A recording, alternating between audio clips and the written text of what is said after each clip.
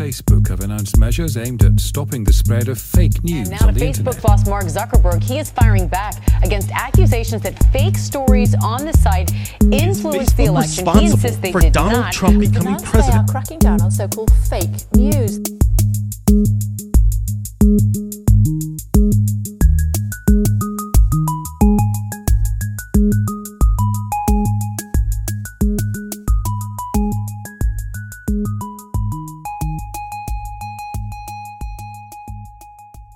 Hey there, this is Day to Day podcast from the Interactive team. My name's Ella Wilkes Harper. You can follow me at Ella Wilkes Harper. I'm Luke. You can find me at Luke W. Barrett. And today we're going to be talking about fake news, and more specifically the recent news that Facebook is going to be trying to clamp down on its fake news that has been spamming the feeds. Yeah, they've announced that they're going to ban a number of these sites that have been posting fake news from accessing their ads software, which is the same thing Google's doing. Yeah, and this recently kind of came about because of the US elections, and a lot of people have been criticising hoax news for influencing the results, with hoax writers claiming that they essentially helped Trump win, which is kind of terrifying when you think about it.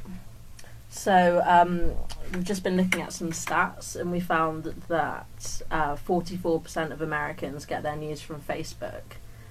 Yeah, I mean, it's pretty clear, isn't it, that Facebook has like this massive influence on the way politics works in the US and also in this country. I mean, it's also the case that the number of Americans that voted last Wednesday is 130 million, and the number of Americans that used Facebook last Wednesday is 150 million. So there's more Americans on Facebook than the amount of Americans that actually voted in the elections. That's pretty depressing.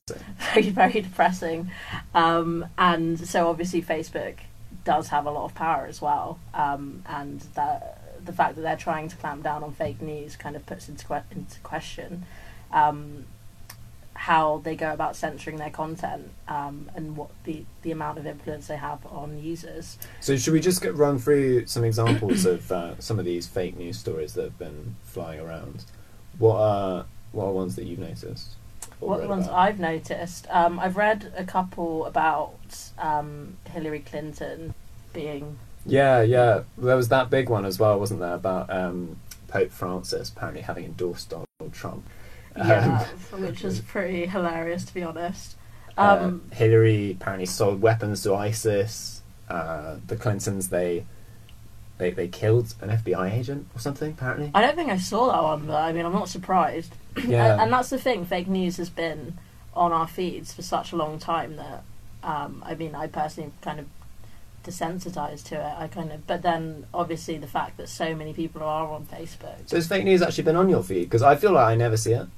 I've seen quite a lot, but obviously it depends on who your friends are, what kind of echo chamber you find yourself on.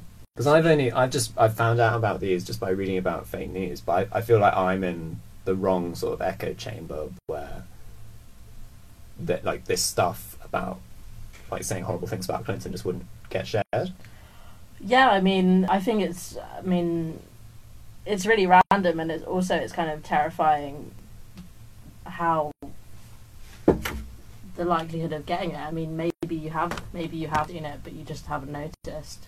And also the fact that more and more people are online, the influence of fake news is obviously increasing. But I mean, also like looking at places like The Onion and The Private Eye, they kind of harbour their fanhood, their readers on news and kind of satirising fake news in general, for a comedic effect. And most of these fake news sites have been around for a comedic effect, and it's only because of the recent US elections, arguably, that the conversation about the damaging effects of fake news has kind of come into the spotlight.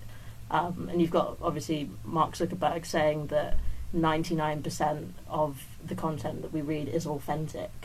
I don't know where he's got that stat from. No. Yeah, I mean, 99%. It's like, the Sillet Bang kills 99% of germs. Like, I don't know.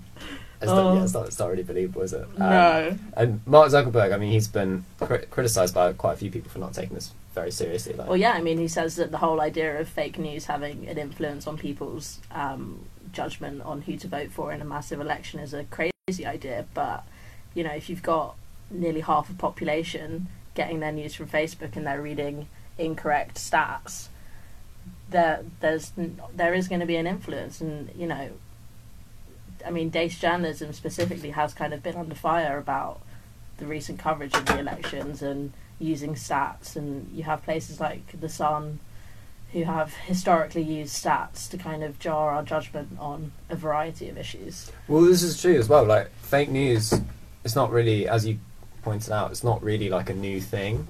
Like, we've had fake news for a while, it just hasn't been coming from these sort of strange sources. So I think when we talk about fake news, we have to be very clear what we're talking about. We have to distinguish between these different kinds of fake news, because there's the stuff that BuzzFeed's been reporting on, which is like, you know, Macedonian students setting up these websites like just to make money by making stuff up about Hillary.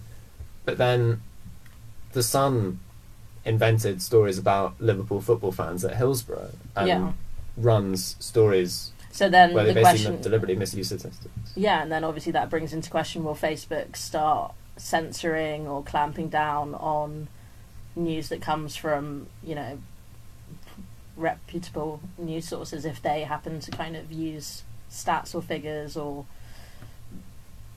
different angles that might be incorrect? Well, exactly, and I think misleading. That's where Mark Zuckerberg is actually right, because he says that Facebook needs to be extremely cautious about becoming arbiters of truth. No, and I mean, I kind of agree with him on that, but I do think that kind of disregarding Facebook's influence as a crazy idea and its content. I mean, Facebook have been under fire recently over trending, the trending feed, and also that photo of that Vietnamese war photo as well in September. Yeah, exactly. And so it's been going one way and another, and they've been criticised from all fronts, really. So it is quite difficult for Facebook in this regard, because, as you say, they had the controversy around their trending stories where one of the trending team told newspapers that the trending team was essentially editing out conservative-leaning news. And so in response, Facebook, you know, they fired all their human editors on trending and handed it over to their algorithm. But now it just produces fake news. So it's kind of trying to strike a balance between using algorithms and obviously human staff. But I don't know, maybe it's kind of a unfeasible task monitoring every. And also, Facebook at its kind of core is not really a news outlet. It's not. It's social. And I mean, fake news or kind of funny, jarred news does go viral for a reason, because it's funny or because it has an impact. And I think that is, in part as well, sociable. Yeah, but I think, obviously, Facebook never wanted to be a media organisation. But now that so many people get their news from Facebook... And it probably gets a lot of money as well from its Facebook. From its news. Yeah. I think it kind of has to wake up to the reality that that's what it's become. And granted, it might not make so much money by clamping down on fake news and trying to make sure that the stuff on its website is accurate. But I think that the editor of Aftenposten was pretty much spot on when he called Mark Zuckerberg the most powerful editor in the world. And by the way, all the references we're making, there'll be notes to in the description of the show. And should we talk a little bit about as well the BuzzFeed article and the 20... Well, exactly. I mean, that shows the top 20 fake sites generated more engagement in the last 3 months of the US elections. Just going back to how much of an influence they may or may not have had on the results. The top 20 fake news stories generate more engagement than the top 20 real news stories, which I think... I mean, it would be easy to, I think, be too alarmist about this kind of thing, but I think that was pretty significant. So why don't we, let's just wrap up by saying what we think a possible solution to this problem would be. So probably slightly less flippant attitudes on the part of Facebook. I mean, obviously Zuckerberg's disregarded it as a crazy idea, but I do think Facebook does need to wake up to its huge influence, and I don't think that cutting ad revenue on fake news is really going to nip it in the bud. I think that whilst obviously it's a helpful step, it's in two parts. Facebook needs to do more, and also we need to do more in kind of educating ourselves on how to spot fake news. But I mean, how to do that, I don't yet know. Maybe just like on an educational level, we need more lessons on how to read statistics or how to read news pieces, or just to be more cynical and skeptical in general. Yeah, well, I think that's definitely true. I think there have been a load of really interesting suggestions on practical steps that Facebook could take to tackle fake news, and I think all of them eventually rest on there having to be some kind of decision made on which articles are fake and which are real.